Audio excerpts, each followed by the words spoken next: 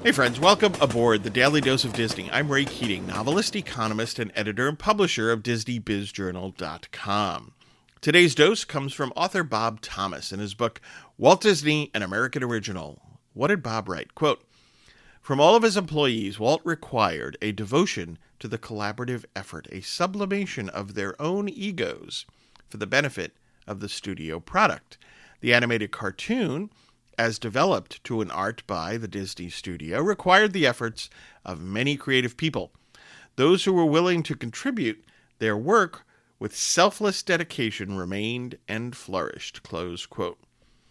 Good stuff here. Just a great example of being a team player, right? This is what this is about. Are you a team player or not?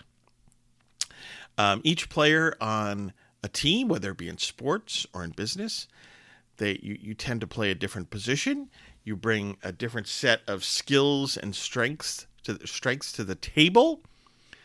But in your mind, when you're working in that situation, you have to keep in mind that it is a team, and you are part of that team, and you have to, as Thomas writes, sublimate your own ego for the benefit of the overall product.